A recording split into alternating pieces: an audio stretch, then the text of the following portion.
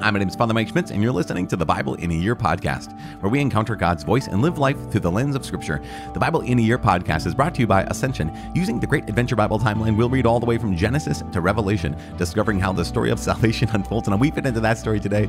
It is day 337. That's pretty phenomenal. And we're reading Acts of the Apostles, chapter 16, St. Paul's first letter to the Corinthians, chapters 13 and 14.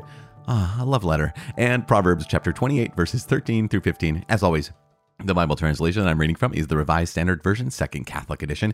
I'm using the Great Adventure Bible from Ascension. If you want to download your own Bible in a Year reading plan, you can visit ascensionpress.com/Bible in a Year, and you can subscribe to this podcast by clicking on subscribe and receiving daily episodes and daily updates, unless you're listening, of course, on another platform like Hallow, which is a gift. And we're really grateful for them and their giftedness. It is day 337. We're reading Acts chapter 16, 1 Corinthians chapters 13 and 14, and Proverbs chapter 28, verses 13 through 15. The Acts of the Apostles, chapter 16. Timothy accompanies Paul and Silas. And he came also to Derbe and to Lystra. A disciple was there named Timothy, the son of a Jewish woman who was a believer, but his father was a Greek. He was well spoken of by the brethren at Lystra and Iconium. Paul wanted Timothy to accompany him, and he took him and circumcised him because of the Jews that were in those places, for they all knew that his father was a Greek. As they went on their way through the cities, they delivered to them for observance the decisions which had been reached by the apostles and elders who were at Jerusalem. So the churches were strengthened in the faith, and they increased in numbers daily. Paul's vision of the man of Macedonia. And they went through the region of Phrygia and Galatia, having been forbidden by the Holy Spirit to speak the word in Asia. And when they had come opposite Mysia, they attempted to go in Bithynia, but the Spirit of Jesus did not allow them. So passing by Mysia, they went down to Troas. And a vision appeared to Paul in the night. A man of Macedonia was standing pleading with him and saying, "Come over to Macedonia and help us." And when he had seen the vision, immediately we sought to go into Macedonia, concluding that God had called us to preach the gospel to them. The conversion of Lydia and her household. Setting sail, therefore, from Troas, we made a direct voyage to Samothrace, and the following day to Neapolis, and from there to Philippi, which is the leading city of the district of Macedonia and a Roman colony. We remained in this city some days, and on the Sabbath day we went outside the gate to the riverside, where we supposed there was a place of prayer, and we sat down and spoke to the women who had come together. One who heard us was a woman named Lydia, from the city of Thyatira, a seller of purple goods, who was a worshipper of God. The Lord opened her heart to listen to what was said by Paul, and when she was baptized with her household, she begged us, saying, "If you have judged me to be faithful to the Lord, come to my house and stay." And she prevailed upon us. Paul and Silas beaten and imprisoned. As we were going to the place of prayer, we were met by a slave girl who had a spirit of divination and brought her owners much gain by soothsaying. She followed Paul and us, crying, "These men are servants of the Most High God, who proclaim to you the way of salvation." And this she did for many days. But Paul was annoyed, and turned and said to the spirit, "I charge you, in the name of Jesus Christ, to come out of her." And it came out that very hour. But when her owners saw that their hope of gain was gone, they seized Paul and Silas and dragged them into the marketplace before the rulers. And when they had brought them to the magistrates, they said, "These men are Jews, and they are disturbing our city. They advocate customs which it is not lawful for us Romans to accept or practice." The crowd joined in attacking them, and the magistrates tore the garments off them and gave orders to beat them with rods. And when they had inflicted many blows upon them, they threw them into prison, charging the jailer to keep them safely. Having received this charge, he put them into the inner prison and fastened their feet in the stocks. But about midnight, Paul and Silas were praying and singing hymns to God, and the prisoners were listening to them. And suddenly there was a great earthquake, so that the foundations of the prison were shaken, and immediately all the doors were opened, and everyone's chains were unfastened. When the jailer woke and saw that the prison doors were open, he drew his sword and was about to kill himself, supposing that the prisoners had escaped. But Paul cried with a loud voice, "Do not harm yourself, for we are all here." And he called for lights, and rushed in, and trembling with fear he fell down before Paul and Silas, and brought them out, and said, "Men, what must I do to be saved?" And they said, "Believe in the Lord Jesus, and you will be saved, you and your household." And they spoke the word of the Lord to him and to all that were in his house. And he took them the same hour of the night, and washed their wounds, and he was baptized at once with all his family. Then he brought them up into his house and set food before them, and he rejoiced with all his household that he had believed in God. But when it was day, the magistrates sent the police, saying, "Let those men go, And the jailer reported the words to Paul, saying, "The magistrates have sent to let you go. Now therefore, come out and go in peace." But Paul said to them, "They have beaten us publicly, uncondemned, men who are Roman citizens, and have thrown us into prison. And do they now cast us out secretly? No, let them come themselves and take us out." The police reported these words to the magistrates, and they were afraid when they heard that they were Roman citizens. So they came and apologized to them, and they took them out and asked them to leave the city. So they went out of the prison and visited Lydia. And when they had seen the brethren, they exhorted them and departed. The first letter of St. Paul to the Corinthians, chapter 13, the way of love. If I speak in the tongues of men and of angels, but have not love, I am a noisy gong or a clanging cymbal. And if I have prophetic powers and understand all mysteries and all knowledge, and if I have all faith so as to remove mountains, but have not love, I am nothing. If I give away all I have, and if I deliver my body to be burned, but have not love, I gain nothing. Love is patient and kind. Love is not jealous or boastful. It is not arrogant or rude. Love does not insist on its own way. It is not irritable or resentful. It does not rejoice at wrong, but rejoices in the right. Love bears all things, believes all things, hopes all things, endures all things. Love never ends. As for prophecies, they will pass away. As for tongues, they will cease. As for knowledge, it will pass away. For our knowledge is imperfect, and our prophecy is imperfect. But when the perfect comes, the imperfect will pass away. When I was a child, I spoke like a child. I thought like a child. I reasoned like a child. When I became a man, I gave up childish ways. For now we see in a mirror dimly, but then face to face. Now I know in part. Then I shall understand fully, even as I have been fully understood. So faith, hope, love abide, these three. But the greatest of these is love. Chapter 14, Gifts of Prophecy and Tongues.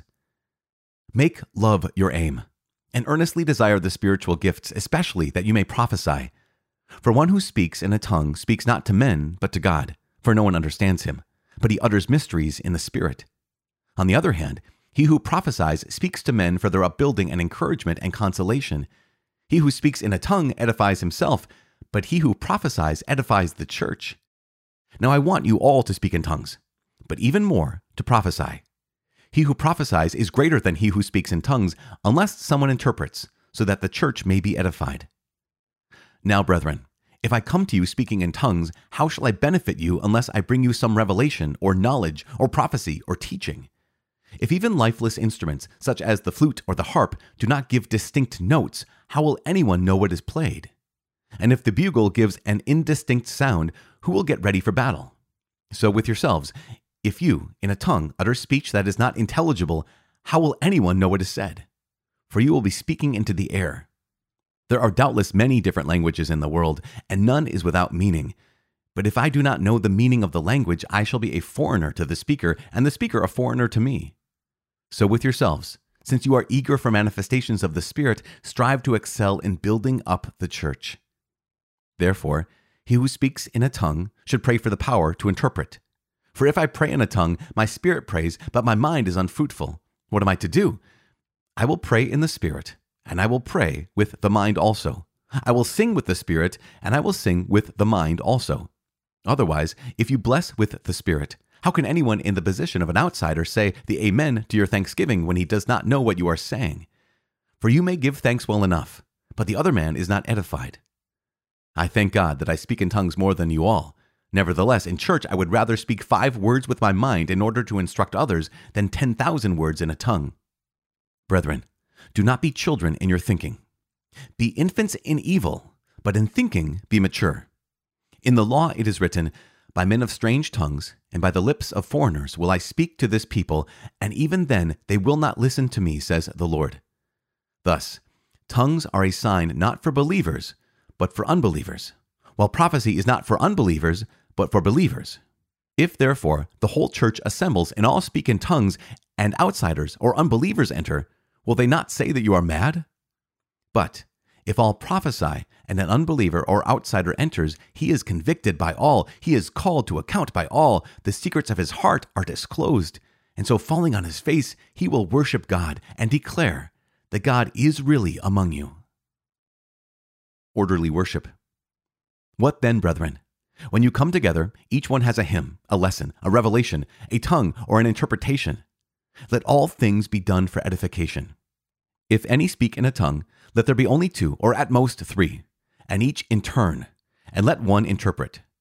But if there is no one to interpret, let each of them keep silence in church and speak to himself and to God. Let 2 or 3 prophets speak, and let the others weigh what is said. If a revelation is made to another sitting by, let the first be silent.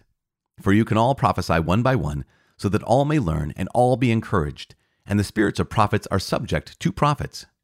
For God is not a God of confusion, but of peace.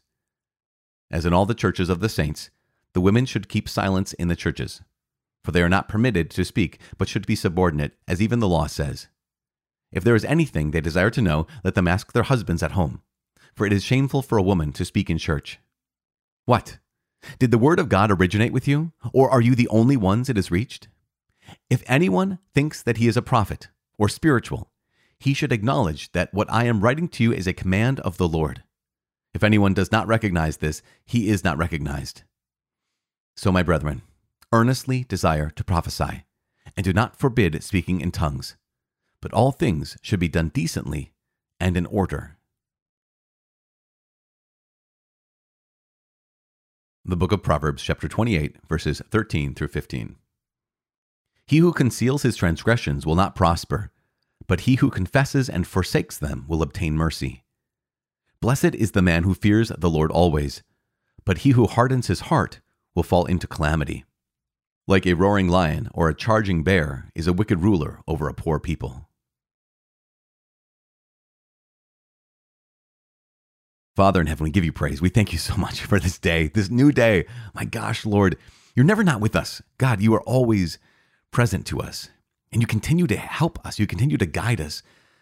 And just, God, please receive our thanks. Please receive our praise today as we hear of this, the persistence and the perseverance, the faithfulness of Paul and Silas and the other Christians, even in jail, even in prison, even in defeat.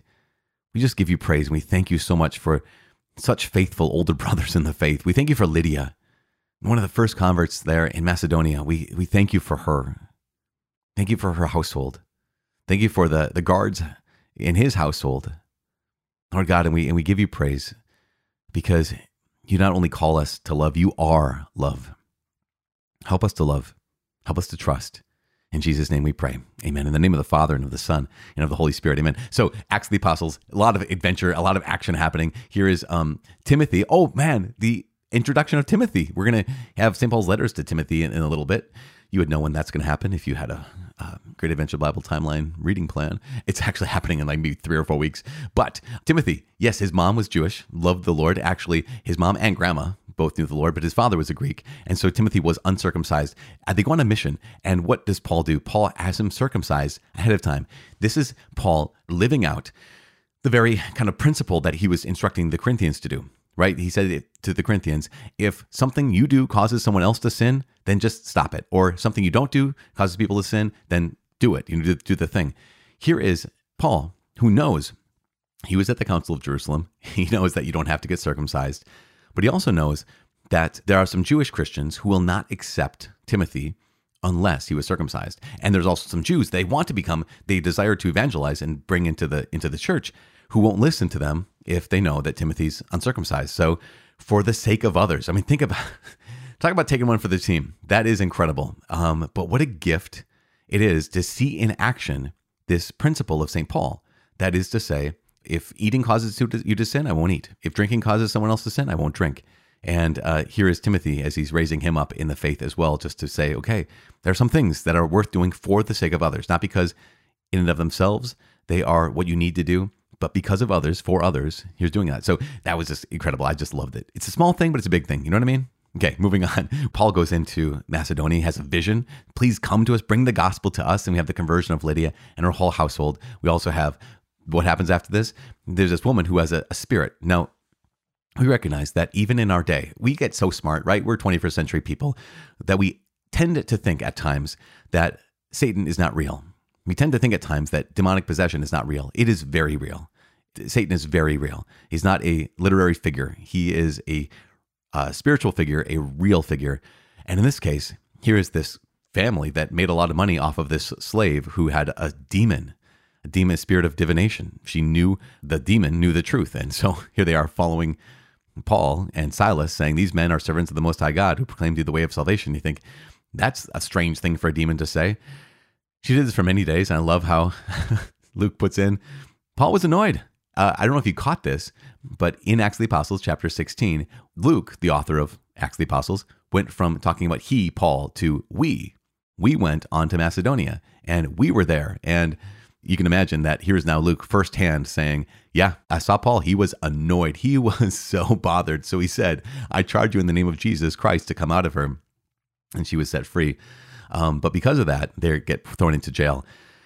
In jail, what do Paul and Silas do? They lick their wounds, they complain, they just kind of curl up in a ball. No, at midnight, they're still praying and singing hymns to God. And the prisoners are listening to them. And what happens? God releases them. They proclaim the good news to the jailer, and they baptize him and his whole household. And then it is revealed the next day that, oh, these are Roman citizens. Now, if you are not Roman citizen, yeah, do whatever with them. But if you're a Roman citizen, they deserve a trial. They deserve, innocent until guilty, that kind of situation. I'm not sure if that existed at that point, but they did deserve a trial, and they would not be beaten before they were tried. And so you can see how the people in charge, the magistrates, were a little bit embarrassed when they found out that Paul and Silas were Roman citizens. And so they said, no, you can go out secretly. And Paul was like, nope, you're going to let us out publicly so that everyone knows what you did, kind of a situation, which is pretty interesting. In 1 Corinthians, gosh, what did we hear today? We heard chapter 13, the way of love. Chapter 14, the gifts of prophecy and tongues. So just one note on each. The way of love, which is Paul just got done talking about the spiritual gifts and talking about how the church needs the spiritual gifts. Talked about that in the church, there are those who, through the wisdom given through the Spirit, the utterance of wisdom, through the Spirit, knowledge, through the same Spirit, mighty works, through the same Spirit, healing, through another prophecy, through the same Spirit, ability to distinguish between spirits. We call that discernment of spirits. To another, various kinds of tongues, to another, interpretation of tongues. That's in chapter 12. It's these spiritual gifts. And St. Paul says all of those are inspired by one and the same Holy Spirit, who apportions to each one individually as he wills. So those are gifts that every Christian should strive for. He even says, strive eagerly. And the last verse of chapter 12 is verse 31. And St. Paul says, earnestly desire the higher gifts. And we want to ask God for these gifts. All of those gifts we can ask God for. And he will give to us the ones that he knows that will be used for the building up of the church. These spiritual gifts are not sanctifying gifts. So here's what I mean. Those gifts, those charisms, those graces, they don't make a person holy. So a person can have the gift of healing and not become holy. A person can have the gift of prophecy and not be holy themselves. A person can have the gift of mighty works and not necessarily have a sin-free life. So that kind of grace is a grace that's meant to build up the kingdom. It doesn't necessarily or automatically sanctify the person who uses those gifts. Now, it can, right? Whenever we're cooperating with God's will, yes, we can be sanctified. We can be conformed more and more to his will. So we are made holy that way. But the presence of the gift and the exercise of the gifts themselves doesn't mean that this person is super holy. That's why you can have people who are incredibly close to the Lord, who are incredibly aligned with his will, who don't manifest any big gift, dramatic gift like healing or a dramatic gift like mighty works. And you can also have people who are broken people, who God still has given the gift of healing. He still has given them the gift of tongues. He's still given them those spiritual gifts. And so it's not connected to one's sanctifying grace. It's not connected to one's holiness. But it is meant, as St. Paul says so many times in chapter 14, for the upbuilding of the church. So those gifts are never given to the individual for the individual. They're given to the individual for the sake of the body, right? They're given to the individual for the sake of the church. And so that's one of the reasons why we ask God for those gifts, is not so I can be edified, so I can be built up. It's like, no. So the church can be edified. So the people on the outside can say, the Holy Spirit is working in the church And he's real, and he loves me, and he's healed me. Maybe he's spoken to me, he's spoken a word into my life that has transformed my life. And that's why we ask God for those gifts. That's also the reason why I believe St. Paul says the greatest of these is love. Why? Well, for many reasons. St. Paul says very clearly, directly, is because all these other gifts will cease. In fact, even in heaven, you won't need faith. You won't need hope in heaven because you'll have your heart's desire, but you will need love. And so that's why it's the greatest. But I would add to that and say, also, the reason why we need love is because I can have all these gifts and use them on myself. I can have all these gifts and I can just do it for me. But to have the gift of healing or the gift of prophecy or the gift of tongues or any of the spiritual gifts, and to have the gift of love, then you put those gifts at the service of others. You give of yourself, because that's what love is, right? Love is willing the good of the other. It's becoming that gift and using your gifts to bless the people around us. It's the reason why St. Paul says that, in the church, listen, you can pray in tongues all you want. He says, I pray in tongues more than anybody. But that helps you pray. You're speaking in the language of angels a lot of times. That's how they describe it. And God knows what you're saying, but you don't know. So you're still using your heart to pray. But St. Paul points out it's really also good to use your mind when you pray. So it's good to know what you're saying. And therefore, it's good to have someone who's interpreting, especially when you're in the community with other people. It's really, really good. It's more important to have prophecy where people can understand than it is to have just the words of the Spirit that no one can understand. He goes on to say that when you're together, if some people are going to speak in tongues, make sure there's an interpreter. And also, hey, only go 2 or 3 at a time, or go 1 at a time, but only do 2 or 3, because he says people are going to jump into mass, essentially, wherever you're praying, and they're going to be confused. They're going to think you guys are crazy. And so in that case, be more ordered. That's even how he ends the whole chapter 14. He says, so my brethren, earnestly desire to prophesy, and do not forbid speaking in tongues. So you guys pray for the gift of tongues. But all things, that was my editorial. He didn't say that part. But all things should be done decently and in order. So that's St. Paul's teaching to us today about prayer, about love, about speaking in tongues, about the giftedness of belonging to the Lord. The Spirit of God is with you. And so I'm just asking the Holy Spirit right now, who already has been given to you, in the name of Jesus Christ, Father, ask you to please have an outpouring of the Holy Spirit in the lives of every person who's listening to these words.